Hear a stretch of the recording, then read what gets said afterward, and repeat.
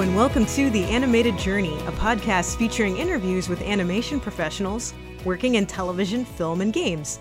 I'm your host, Angela Ensminger, and today I bring you part one of my two-part interview with Daria Eremina.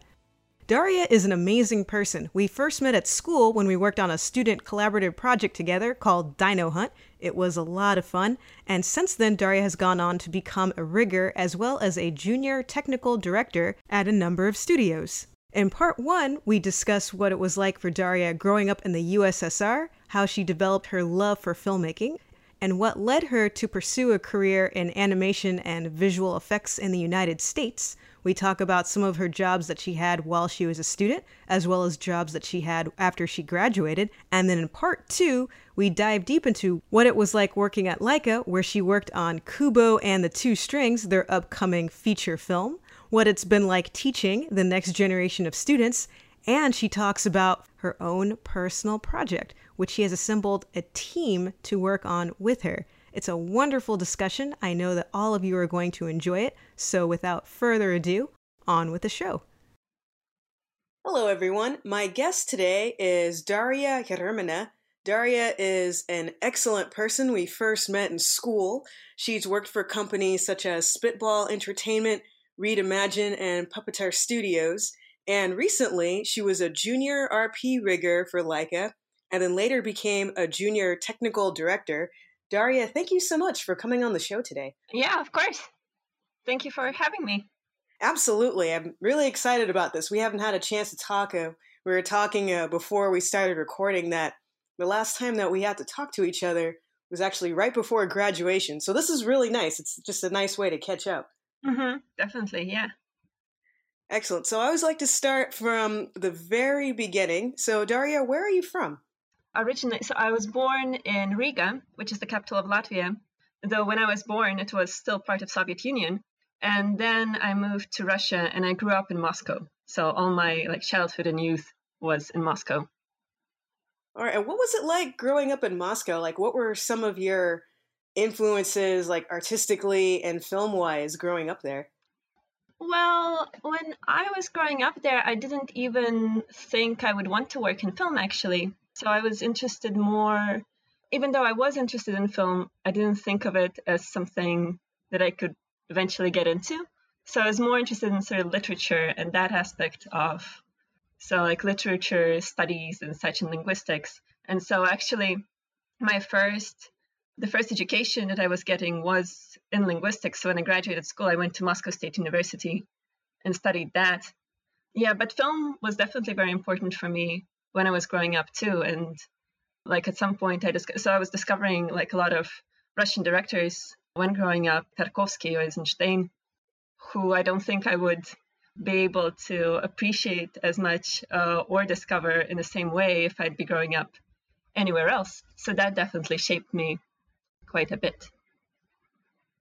That's great. And getting to literature as well, what were some of your favorite books that you read growing up that influenced you to go along that path? Good question. Well, there were definitely authors that influenced me, but not necessarily to go into film, but I guess just shaped me to be who I am. I guess when I discovered Gilbert Chesterton, that was an important part of my life, that kind of surreal style of writing. Lewis Carroll was a great influence on the work that I'm doing now. All these kind of British surreal authors. I've been since even before I moved to the United States, I was trying to get into Pynchon, Thomas Pynchon, and kind of read him in original. And I feel like since then, almost every year, I'm trying to pick up a new book of his and try to read it. And I find a lot of interesting things from him, but at the same time, I can never, with English being my second language, he's very difficult for me to read and appreciate the same way as a native speaker would. What is the education system like over there? And when did you first start learning English? I started learning English at school, but I think it's different. So learning English as in learning rules and grammar and such, is different from actually being able to speak it and to kind of have a feel for language. So I think I really started learning English on my own at around 13, 14 when I started watching films and TV shows in English. At some point, I realized that I can watch something without translation after I watched whole Babylon 5 in English. So that has always been one of my favorite TV series, Babylon 5. But I've seen it in translation, so in Russian. But because I loved it so much, I tried watching it in English, all of it, and like from start to end. And at that point, after I finished that, I realized, okay, now I understand English. Now I can watch something else in English too. And so that kind of helped. That is great. That Babylon 5 helped you to learn English. Yeah, I yeah. love that. Yeah, definitely. It seems like for everyone who has learned English, like kind of on their own mainly, for everyone there is their own film or TV show that helped them learn it. For a lot of people, it's Friends. They kind of learned English through watching Friends, and they're at different films for different people. So tell me, what was it, since you were studying literature and you're studying linguistics, what led you to decide to pursue film and animation? And then how did you decide to earn a degree here in the States? Yeah, well, so as I said, kind of even though I studied linguistics, I was always, film definitely was really important part of my life. And so I mentioned Tarkovsky and Eisenstein as being really important directors for me, but also there were a lot of European and American directors that were important to me. So like Jim Jarmusch, I discovered him when I was in my early teens, around 13, 14. And he was really important sort of to shape up the way I felt about film and film as kind of a medium of self-expression.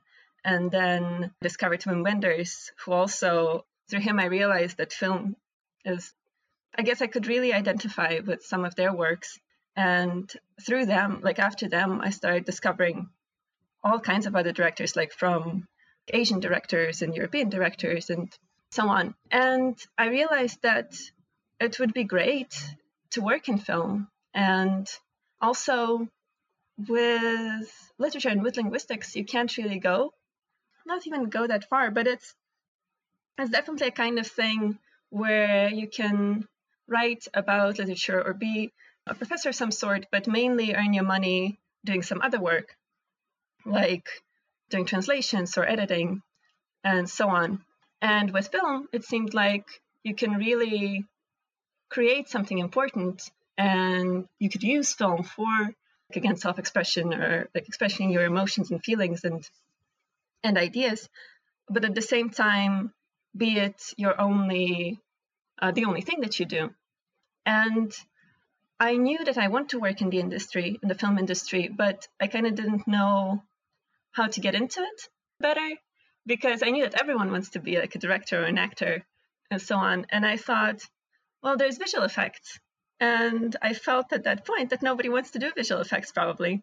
And I felt myself that I'm kind of a technically minded person, and I could get into film industry from that side, from the more technical visual effects side. And so I thought, well, where is it better to learn visual effects than in California, than in the United States, where sort of all this production is happening. So that's kind of when I decided to move here and pursue that as my career. And I thought this would be a good sort of, visual effects would be a good leeway into film industry. And through that, I'll be able to sort of create my own, like after sort of getting in, I would be able to create my own work. I liked your process. I liked how you kind of went through it and decided, all right, what do I like? What do other people like? But what's something that, is really interesting, but maybe a lot of people may not necessarily be going into, so it would be a really good fit for me. Yeah, exactly. But then once I came here, I realized how high competition is in visual effects and in animation, and that it wasn't really as easy as one might think to get into the industry. So how did you decide to come to the US to study as opposed to, studying in Russia or studying somewhere else throughout Europe? Well, I was thinking for a little bit to study in Russia. So there is a university called GIK, or I guess it's an institute, or maybe an university, I'm not sure, which like a lot of really great professionals and animators came out of there. So I was thinking about that for a little bit, but I felt like in United States, so I really like Russian animation and Russian cinematography, but I kind of it's difficult to have commercial success doing that.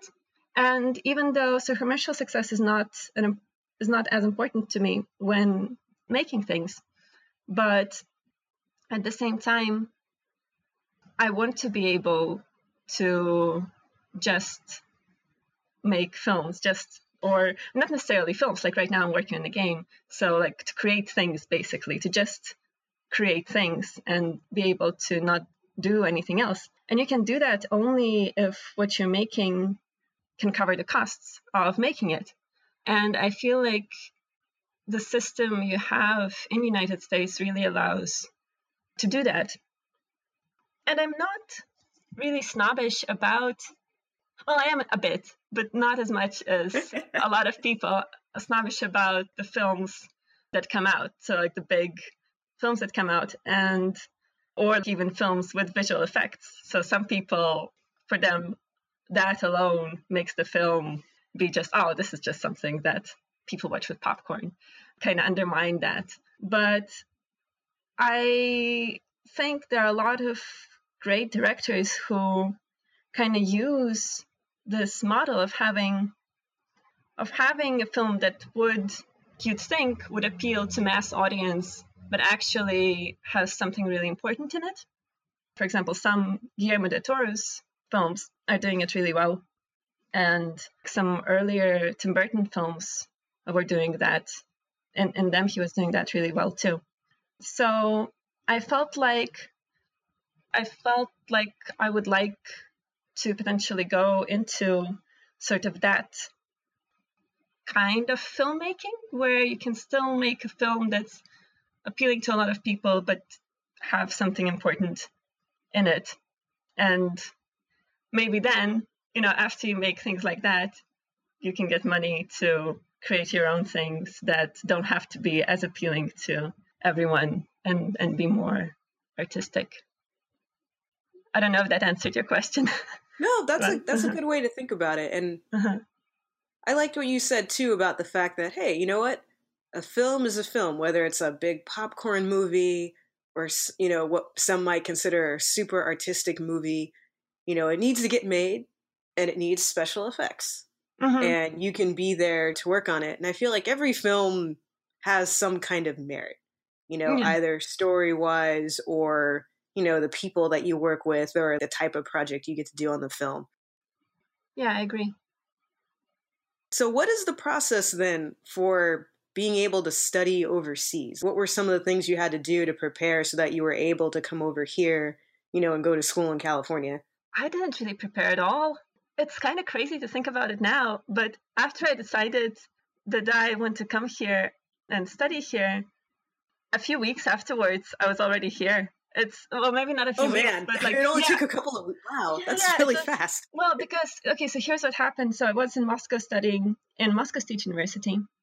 And so then I decided, then it so happened that I went to, so my family was living in Riga at that point. And so I went to live with them for a bit, and because of all kinds of reasons. And so I thought that I would continue studying philology, but in Europe, and I was looking at universities in England, but I was also thinking, well, I really love film, so why don't I study visual effects? And so I was going to spend about half a year just applying to places and seeing how that goes. And I started applying to places in Britain for philology.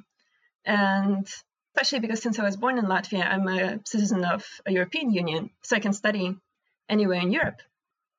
So when I was talking to my parents about it, and they never liked the idea of me studying philology because they felt like it's very difficult to support yourself doing that. So when I said, kind of as a crazy idea, I didn't even think they would take it seriously. I said, oh, maybe I'll just go to United States and study visual effects.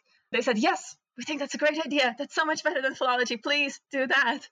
Yeah, so then I just started researching what schools did the best. And yeah, that's how I found Academy.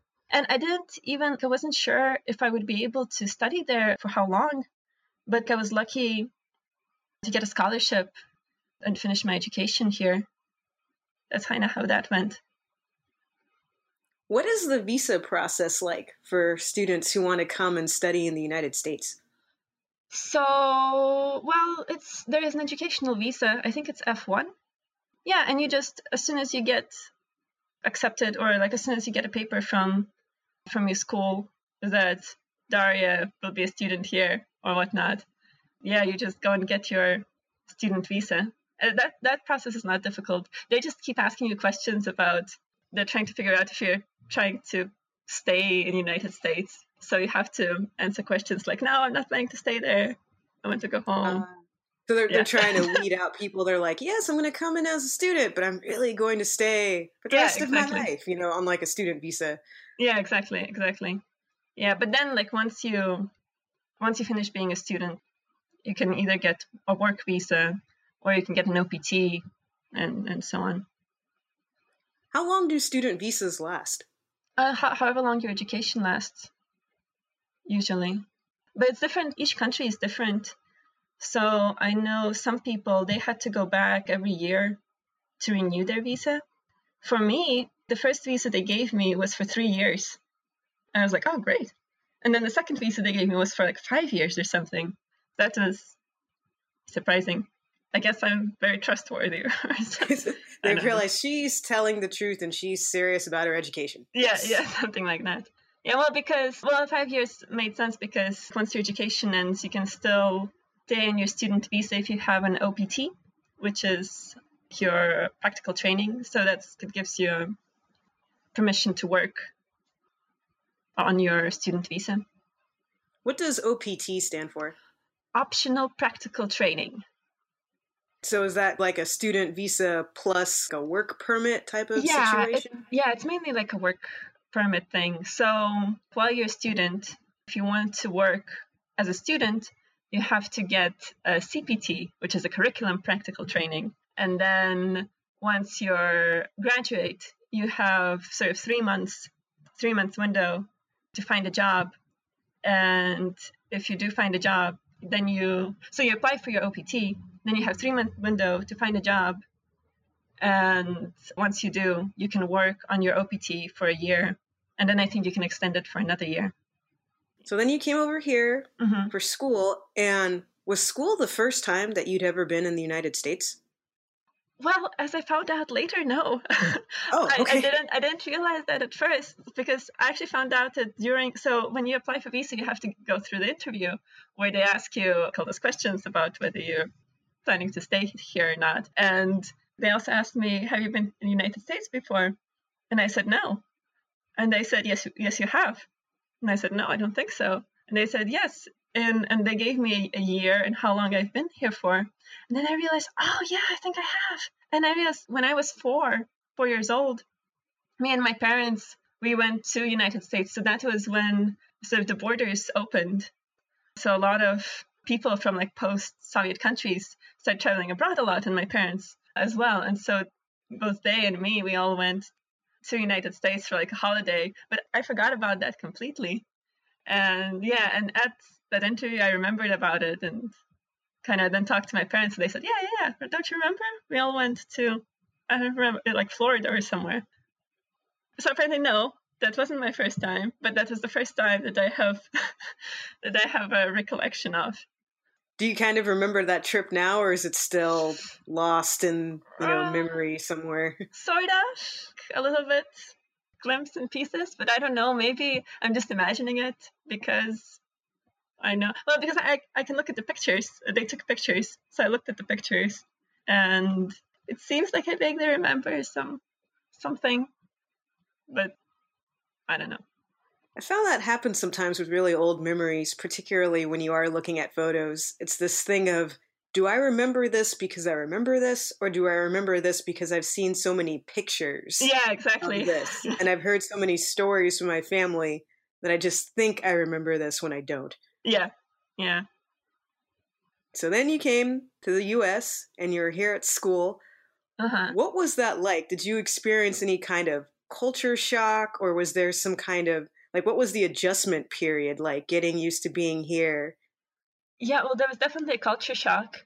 Well, I think part of the reason, so I really liked the American culture, but everything I knew about American culture was like from the 60s and 70s kind of culture.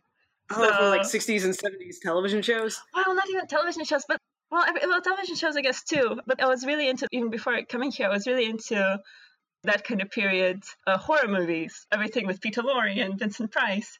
And I was into, I don't know, Velvet Underground and Modern Lovers and that kind of music, which, so in my mind, that was how United States is supposed to be. And I thought, yay, San Francisco. So it's like, in my head, it's like, oh, Summer of Love and all that.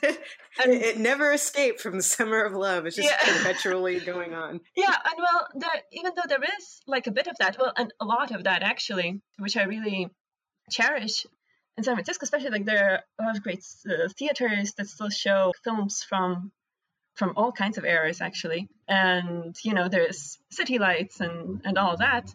But at the same time, I didn't realize that time moved on from then, and now there's all different things. Now there's all this tech culture, which I also actually love. And I mean, right now, much more than 7 years ago when I came here. But even then, yeah, even then it was different. And even small things that you don't think about, even I don't think about now, were like a huge change from back home and here. Like filing taxes and stuff like that is back home. So like that process is made differently because it's the company that has to do taxes and individual people don't do their taxes. So the taxes automatically are just being taken out of people's paychecks and they don't even know how much or anything. Whereas here, it's so much in the culture of how much taxes you pay for what and so on. So things like that, like it sounds minor, but it really like shapes up people's personality and things. And just, I feel like people here are really, what I really loved about here is that people are really hardworking, and there are a lot of people who are hardworking. And at the same time, which is interesting, is like people have a very strong separation between this is my work and this is my life, and they're two different things. And like I work from 9 to 5 or something, and then I go and drink with friends or whatnot. Whereas I feel like back home, it's a bit more like merged, your professional life and your sort of personal life and all that. So those kinds of things. Oh, what was like here was interesting. It was strange to me that people. So there's some cultural things like people ask, "How are you?" but they don't really. They're fine with just an answer, "Okay." And so they ask, "How are you?" "Oh, good, thanks," and then you just walk by. But so back home, if you ask someone, "How are you?" they will tell you all a story about their life and how their wife left them and how they have problems at work and all that. And it will be like a conversation for an hour. So it was really strange to me that here someone would ask me, "Hey, Daria, how are you?" And I would stop and start answering. And they realize, oh, this person has already left. I just started answering how my life is. Yeah, so you realize with those kinds of things that they're more like social conventions rather than actual questions. And once you get used to it, you accept it and kind of like it and whatnot. How weird was that for you to get used to some of the social conventions? Do you feel like you picked up on that really quickly, or did that take quite a bit of time? Yeah, I think so. I think it was easier for me than I see it being for a lot of people. I think because I don't fight it. I just know, okay, this is how people here live, and this is how they tend to communicate. And I'm the foreigner, like I'm the guest, so it's like I either accept it or I leave, or I'm just here being unhappy. So I'd rather be happy and do accept those. Yeah, and it's not difficult to accept. You understand. Like, you can understand anybody and from any culture if you try. That's a good attitude to have. Yeah. So while you were in school, what were some of the differences that you noticed studying in university here versus studying in the university at home, besides the fact that you were studying different subjects? Well, I think it wasn't the only difference. The other difference is, so education back home is free, and here it's not. That's a big difference. And that kind of shapes people's attitude towards school. One thing that was different, a big difference, is that also here, at least at academy, like, people can pick their subjects and shape their terms as they want. And back home, you're kind of stuck with the classes and with the group of people you're with. And because of that, I feel like that's like amazing about here and about school system here, because this way, people who really want to study and people who really want to learn and put a lot of hours into their education, they can do that. They can pick classes that are difficult, that are more difficult, that other people who kind of want an easier way wouldn't pick. And so, like, you can pick an instructor that you know has experience that you're looking for. And so it's those kinds of things that I think are great. Yeah, and the fact that we had a lab and ability to work with people. Again, I think it's all about community of people who want to work as hard as you and create things that are important to them. Even though those might not be the things that I like or enjoy, but I respect people's perseverance and hard work and kind of, for example, when I was at school, we would work at the lab all the time. So, like, me and a few other people, and you kind of become friends with like-minded people who want to, I know, succeed, for the lack of a better word, and create things and put effort into their education. Whereas back home, I think it's more merged. There are still people who really love doing what they do and putting effort into their studies, but I feel like not as much as here. And you mentioned earlier too that you were able to earn a scholarship to go to school. How did you go about getting your scholarship? Oh, well, so I was applying to a lot of things, but that was actually a private scholarship that I got eventually. That was it. Well, what did you have for students who are looking to get scholarships from various places? What did you have to do? As I said, it was a private scholarship, but I would just suggest apply everywhere. So this was through Academy, actually. This scholarship that I got was through Academy, but they're all other kinds. And I think, like, for this kind of thing, it's important not to be discouraged, because most scholarships you won't be applicable for, you won't get, and with loans too, it's often difficult. But yeah, it requires a lot of work to just apply to places and create letters and such. But yeah, eventually, so I got the scholarship through Academy, and the director of my department was really good to recommend me for it, and like Lisa Stevens was very generous in providing it. Okay. So did you write like an essay, or was it more like you had to submit like a reel type of thing? I don't really remember. I do remember showing my reel, but there was some writing involved too. I remember it was a while ago. That's okay. I was just curious because I know that, a lot of students are looking into, working and work study and scholarships and loans. Yeah, so yeah. It's just always interesting to hear what people did. So, for people looking to go to school, they can figure out, oh, okay, this is something I need to look into.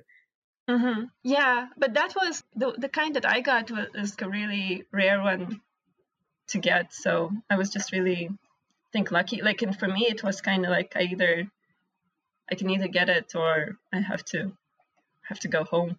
Oh, really? Yeah. Wow. Was that so? I'm really glad you got it. I mean, I'm glad that you you. got it anyway, but I'm especially glad that you got it. Otherwise, you would have had to go home. So that's not good. So yeah, definitely. it's good that you're able to stay. All right. So while you were in school, how did you decide to eventually become a rigger? Was that something that you decided while you were in school? Or was it more of you took a variety of classes and then decided later on that that's what you would do? Yeah, so it was a bit of a mixture of two. So I think the first semester that I came here, I didn't even know what rigging was.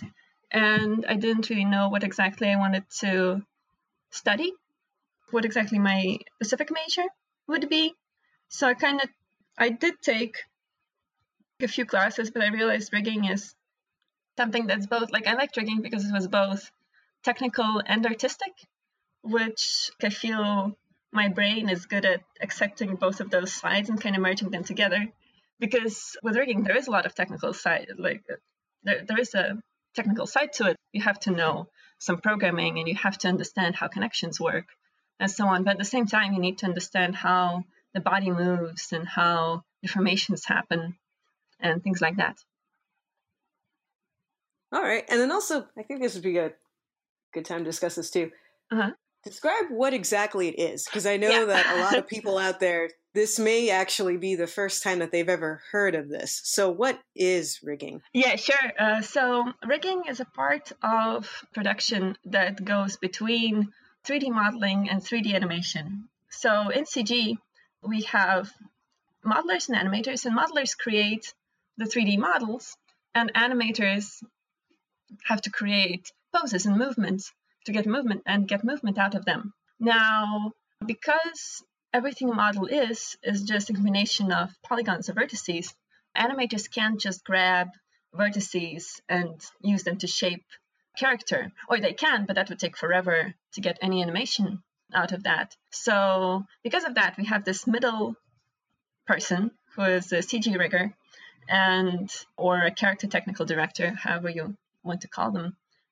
So their job is to place in joints into the model and create special controllers for an animator to be able to easily deform the character.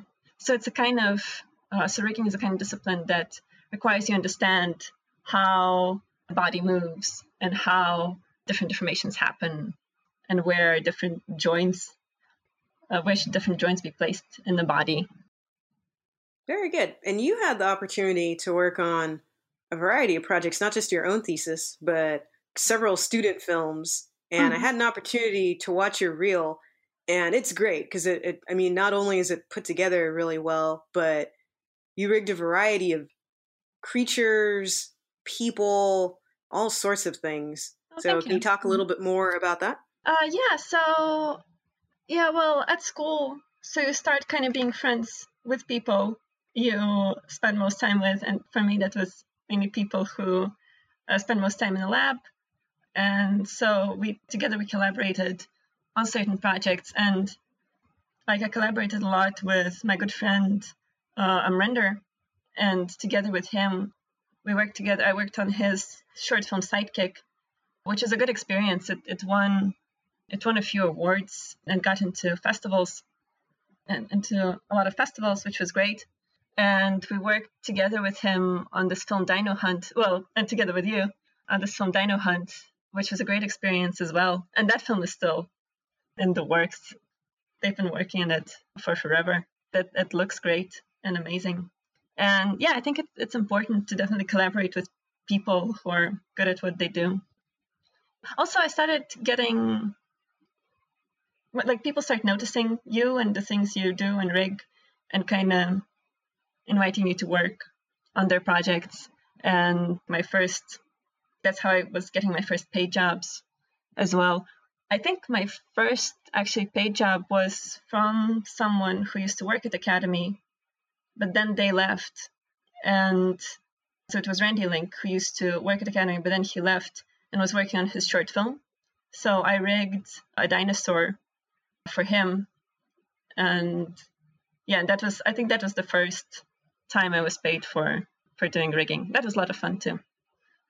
That's excellent. And I personally think it's a difficult thing to do. So it's a really good skill to have because it's sometimes hard to find a really good rig? I mean, I feel like it's gotten, I don't want to say easier, but maybe not quite as difficult as it used to be. I feel like more people are starting to get into it, but it's still a part of the industry that I don't feel like a lot of people either know about or tend to think about when they first get into school.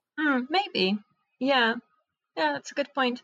Well, I think as for like finding a good rig, it's just difficult to rig something that would be a rig for all purposes. So if you're rigging as a part of production, there are some poses that you don't expect a character to hit, and then you don't worry about them, and you worry about deformations like in the poses and shots that you care about. So when as students who just grab rigs that were characters that were pre-rigged, there will be cases that a rigger didn't account for. So I think that's the reason for that. What do you think makes a really good rigger? For someone who wants to get into your field, what are some good skills for them to have? I think, well, programming is really important, the ability to write tools and such, because in the industry, you'll be using usually proprietary tools of the company that you work at. And so it's important to be able to modify them or add to the ones created. So definitely programming is a skill that is very important. Also, just knowledge of anatomy and knowledge of how the correct anatomy behaves and how you can change it for sort of the purposes you need. Very good, thank you. I was very curious about that myself. Yeah. All right, so after graduation, you worked at several different studios. What was that experience like? So I worked at, and that was like part of them were still while I was at school. So because of the way my scholarship worked and everything, I had to stretch my school for a while. So some of them were during school and some after. But it was, so Spitball Entertainment was the first company. And that was a game company. And they made a game for, I actually I'm not even sure if that company exists or not. But it was a small company in the Bay Area. And they were making a game for young girls. That game I worked on, I usually don't like saying anything bad about places I worked at, but just that particular game is not the kind of game I would play. And I would go further and say that's not the kind of game I would prefer to exist in this world in general, because it's a game for young girls between the ages of 8 and 11. And the idea is that in this game, you kind of do shopping and you have to get the character to become a superstar. But you do that by like meeting celebrities and shopping and such. And the reason why I'm kind of against games like that is because I feel like those kind of show for young women that there's nothing more in their life than to do like shopping and meet celebrities, which is not something that games have been for me when growing up, and it's not what I see my life like. So yeah, so that was a difficult sort of moral experience for me because I needed a job and I liked the people who worked on the game too, but at the same time, the game itself, it was very sad to understand. I guess that's what people felt who worked on Manhattan Project or something to some extent. It's like we want to work, we like the people, but do we like what we're doing? Yeah, exactly. I was reading some Richard Feynman's, a bunch of interviews of Richard Feynman were collected into a book, and he was saying how when he worked in Manhattan Project, the feelings he had after it was completed were very draining and very difficult, even though when he worked on it, there were some really cool challenges for a physicist to solve and to work on. So that was, I don't want to compare this game to an atomic bomb, but we're not comparing apples to apples. Yeah. Yeah, but it was kind of like that. So it was kind of a sad experience for me, but it gave me some, it was a good rigging experience. And you had to rig really fast because there were a lot of characters and they didn't have really a pipeline set up. So I could use a lot of my own tools and that was fun. So I had a chance to develop more tools to work with. Yeah, that was my first real job in the industry, I guess. Yeah. Do you want me to continue talking about the other companies? and then you were at Read Imagine and Puppetar Studio. So were those in school as well, or when were those? Read Imagine was, I think, closer to the end of my education sometime. I'm trying to remember. Yeah, I think, it was before graduation. Yeah, so Read Imagine, they actually, I know for sure, they don't exist anymore. So it was a small company, and they were really nice people. So like the CEO was really nice, and he really tried to build something new. And he used to work at Pixar before for like the longest time, and now he works at Sony, I think, at Sony PlayStation. But yeah, he tried to create his own company where you would have these books for children, like iPad books for children, to learn children how to read. And while kids are learning how to read, they can watch small animations and do some little interactions with the characters. And that was a much nicer project to work on, but also like great experience because, again, it was really fast rigging. Like you had to rig really fast. And for animators too, like animators had to animate really fast. So as you would get feedback from animators of what they needed to change in the rig, and like you had only a couple hours to put in the fix, which was like a really tough and fast schedule. But in the end, I rigged all the characters for the little game that actually never came out, sadly. So the main animator for that game, he had to animate something like 6 minutes of footage in like a year, which is crazy in animation terms. For one person to animate so much in a year, yeah, that's tough.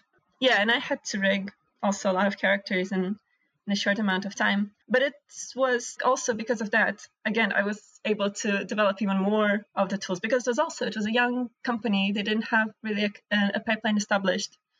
So yes, I was doing a lot of tool writing and a lot of rigging, and it was a lot of fun.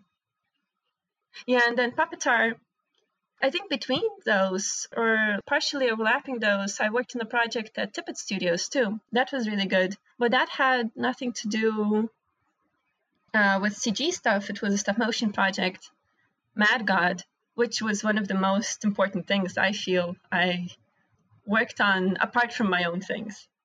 So that film Phil Tippett is directing, and it's kind of like his vision and everything. So I worked on it as sort of like helping with some lighting and some set construction and things like that. So I was doing a bit of that between those two, between Read Imagine and Puppetar, I think. Yeah, but Puppetar was a rigging job, and that was a lot of fun too. But that project also never saw light. So it was a project. Actually, I don't think I can even say. I don't think I can even say who was the company that paid for the project. But it's a big film company, an animation company that wanted their characters to be in this an attraction park kind of thing where you are on a ride and you see 3D characters jumping at you. So they wanted to do that. And Puppetar is a VFX company, but they took that job, and we were working on it for 6 months. And I think all the characters were rigged and all the muscle simulation was created and everything when the big company that was paying for the project decided that they don't want to do it anymore. So we all got laid off. But that was a good learning experience because I was doing a lot of muscle simulation there and had to get a lot of realistic movement. And I worked with mocap and had to write some tools on how to transfer mocap to the rig and so on. Yeah, so that was fun. Yeah, and after that was LAIKA. And that concludes part 1 of my interview with Daria. Special thanks to Daria for coming on the show, and make sure to tune in next week to hear part 2, where Daria will discuss more about what it was like working at LAIKA, as well as some personal projects that she is currently working on. I know that all of you will want to tune in next week to hear what she has to say, and I'll include a link to Daria's reel in the show notes, so make sure to check that out. And if you've enjoyed today's interview, please be sure to leave a 5-star review in iTunes. Every review helps more and more people to find out about the show. And if you would like to support the show, you can visit the show website at www.theanimatedjourney.com, and you can click on the PayPal button at the right-hand side and leave a donation. Every little bit helps, and thank you so much to everyone who has donated to the show thus far, and to everyone who has left a review in iTunes. I really appreciate it. And be sure to check out our sponsors. We have a brand new sponsor, Loot Crate. Now, I know that some of you are familiar with Loot Crate, but for those of you who are not, Loot Crate is amazing. It is a subscription service for everyone who is into gaming, pop culture, geekery. It is the best thing ever. Every month, Loot Crate sends you a crate of awesomeness. We're talking t-shirts, comic books, vinyl figurines, keychains, hats, and various other collectibles featuring your favorite pop culture icons. For example, they've done things with Deadpool, they've done things with Star Wars, they've done things with Versus, Batman v Superman. If that is your thing, then Loot Crate is for you. Next month, the theme is dystopia. Now, I know what you're thinking with that. You're thinking Mad Max. That is what I'm thinking, but dystopia just covers so many things. So if you guys want to get on this, make sure to click on the banner for Loot Crate on the right-hand side of the website. Again, that's www.theanimatedjourney.com, and sign up. And be sure to use the promo code LOOTER3, that's LOOTR3, to save $3 on your subscription. And make sure to check out our other sponsors for the show: Amazon, Audible, and Blueberry Podcast Hosting. Amazon is your place to go if you want to buy anything on earth. They have it. Audible is your place if you want to learn something new, or if you want to listen to something that you've loved in the past. If you love audiobooks, Audible is for you. And you know what? If you don't know if you love audiobooks, give them a chance. They're pretty awesome. And if you'd like to host your very own podcast, make sure to check out Blueberry Podcast Hosting. That's the hosting service that I use. I love it. They have been great. Their support is awesome. And every time you click on the links for our sponsors and do your regular shopping, a little bit of money comes back to the show. They'll appreciate it, you'll appreciate it, and I will too. And to see what else is going on in the world of the animated journey, make sure to become a fan of our Facebook page at www.facebook.com/theanimatedjourney. You can check us out on Twitter at animjourney and on Instagram at animjourney. And if you want to see what I have been up to, it's the end of Mermaid. I've been drawing a whole lot of mermaids. It was a lot of fun, and now it's time to start drawing other things. So if you want to see what I've been doing lately, you can check out my website, www.sketchysoul.com. You can follow me on Instagram at sketchy_soul. You can follow me on Twitter at sketchysoul, and you can check out my Tumblr, www.sketchysoul.tumblr.com. So until next time, be encouraged, and as always, have a great day, everybody.